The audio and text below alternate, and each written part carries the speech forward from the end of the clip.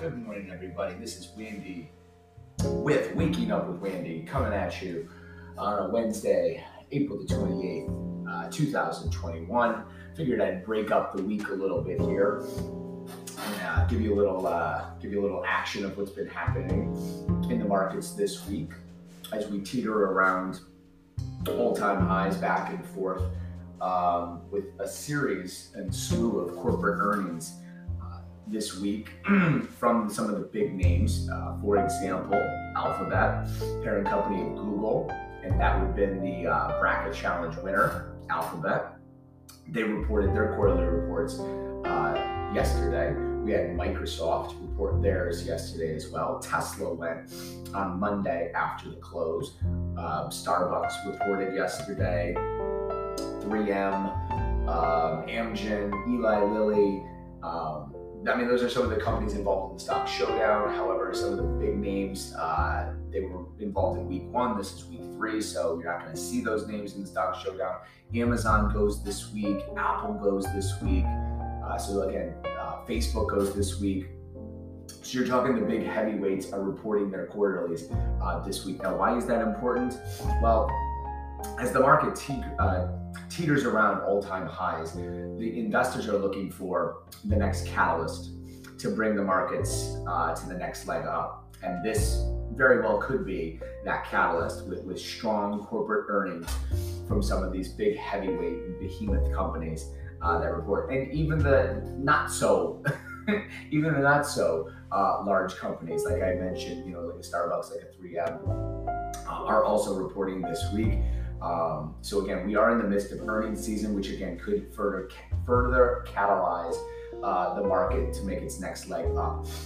In addition, something to take note of, which is happening today, is the FOMC. That is what's called the Federal Open Market Committee. That's basically the Federal Reserve and member banks discussing monetary policy. And what that basically means is what they're going to do with interest rates, specifically short-term interest rates.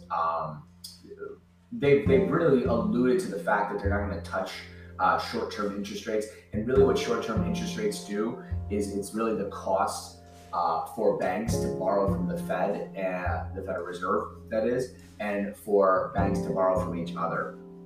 So those short-term rates really, again, influence day-to-day operations from the banks to each other and the bank from the Federal Reserve.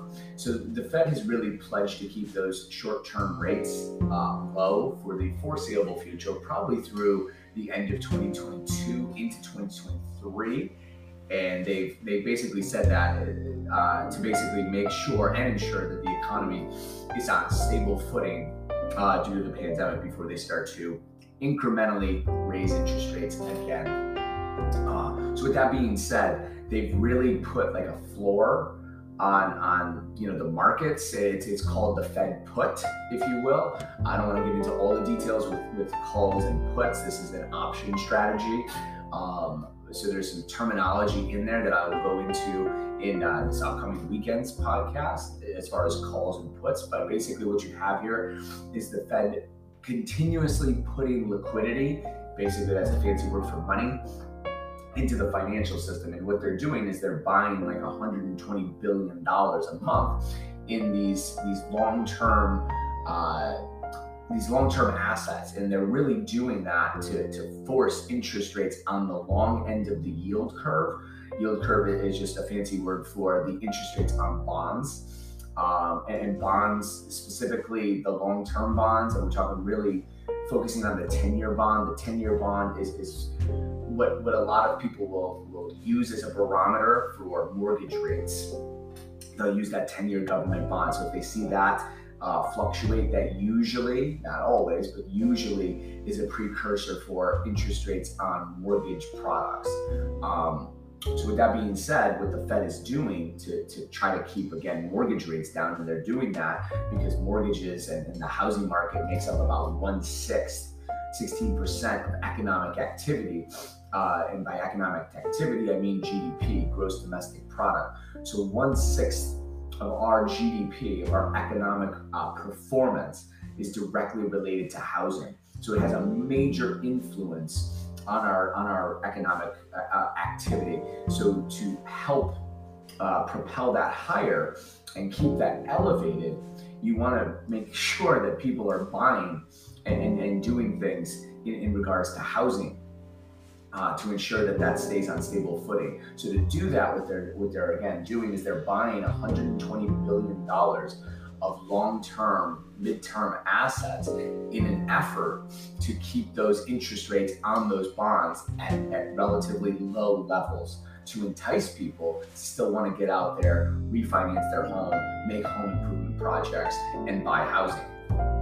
Speaking of housing, though, there is still a huge demand for housing as city folk look to get out into the suburbs and more rural areas due to the pandemic.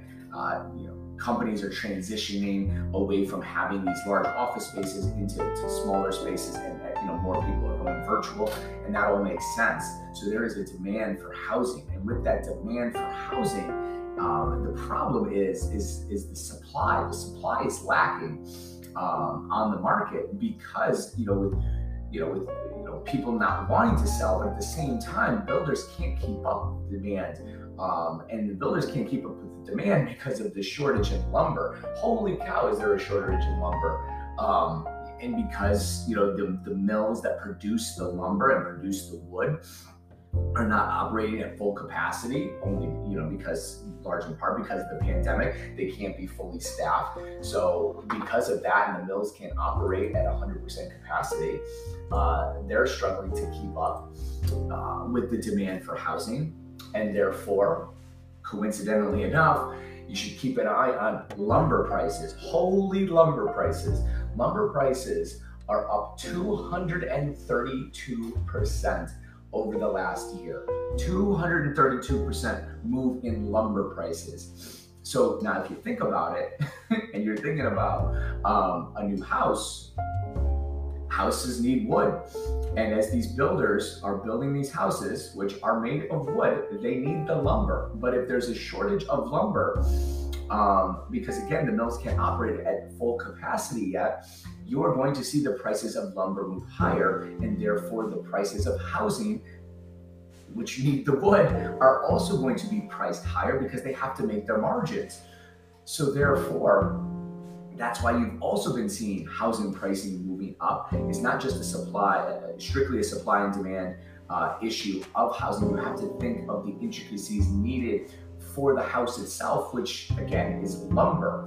So the lumber being driven up 232% is also having a major impact on the pricing of housing as well. It's also anticipated, looking out into the future, we're talking about futures contracts with the price of lumber, that out into the November contracts for the price of lumber also see very elevated prices. So basically what I'm trying to indicate is that the robust housing market and the demand for housing and the demand for lumber will continue for the foreseeable future, at least through November. We're talking, again, this is peak home buying season, home building season, and that's going to be continuing for the foreseeable future into the end of this year. So be on the lookout for prices to continue to rise in the housing market, and further to propel that would be the demand from individuals trying to get out of the city and move out into the suburbs and the rural areas. So therefore, I think housing is still a good place to be. So take a look at some of those real estate companies in the real estate market. And again, with the Federal Reserve continuing to pledge interest rates at these historic low levels, continuing to buy $120 billion a month in long-term and mid-term assets, will further keep that floor on those mid-term and long-term interest rates, which will make it favorable for borrowing, specifically for mortgages. So I look to see real estate continuing to be an outperformer of the industries and some of those companies involved in the real estate market. And again, if you're looking for housing, just be cautious. You obviously don't want to buy at the peak. I think right now, obviously, if you're looking to sell, that would be fantastic. But now you have to look for a place to buy it. Again, you don't want to buy at the peak. So one strategy might be to sell at the peak, you know, and again, I don't know exactly when the peak is. That's extremely difficult to do because I think, again, lumber prices are going to continue to move higher through November. But then you need to rent and you need to rent and wait until this kind of takes a breather, because there will be a pullback. When it's going to happen, I don't know. That's really obviously very hard to predict when peaks are going to happen and when troughs are going to happen. But nevertheless, just be on the lookout for that. And that is all I really have to say. Look out for the earnings to be another catalyst. Watch those lumber prices, which continue to be at elevated levels. Be on the lookout for the Fed's announcement today with their FOMC meeting. That's Federal Open Market Committee. That happens at 2 o'clock today. That's all I have for today with Waking Up with Wandy. Thank you for joining. God bless, and we'll see you this weekend. Good luck, everybody.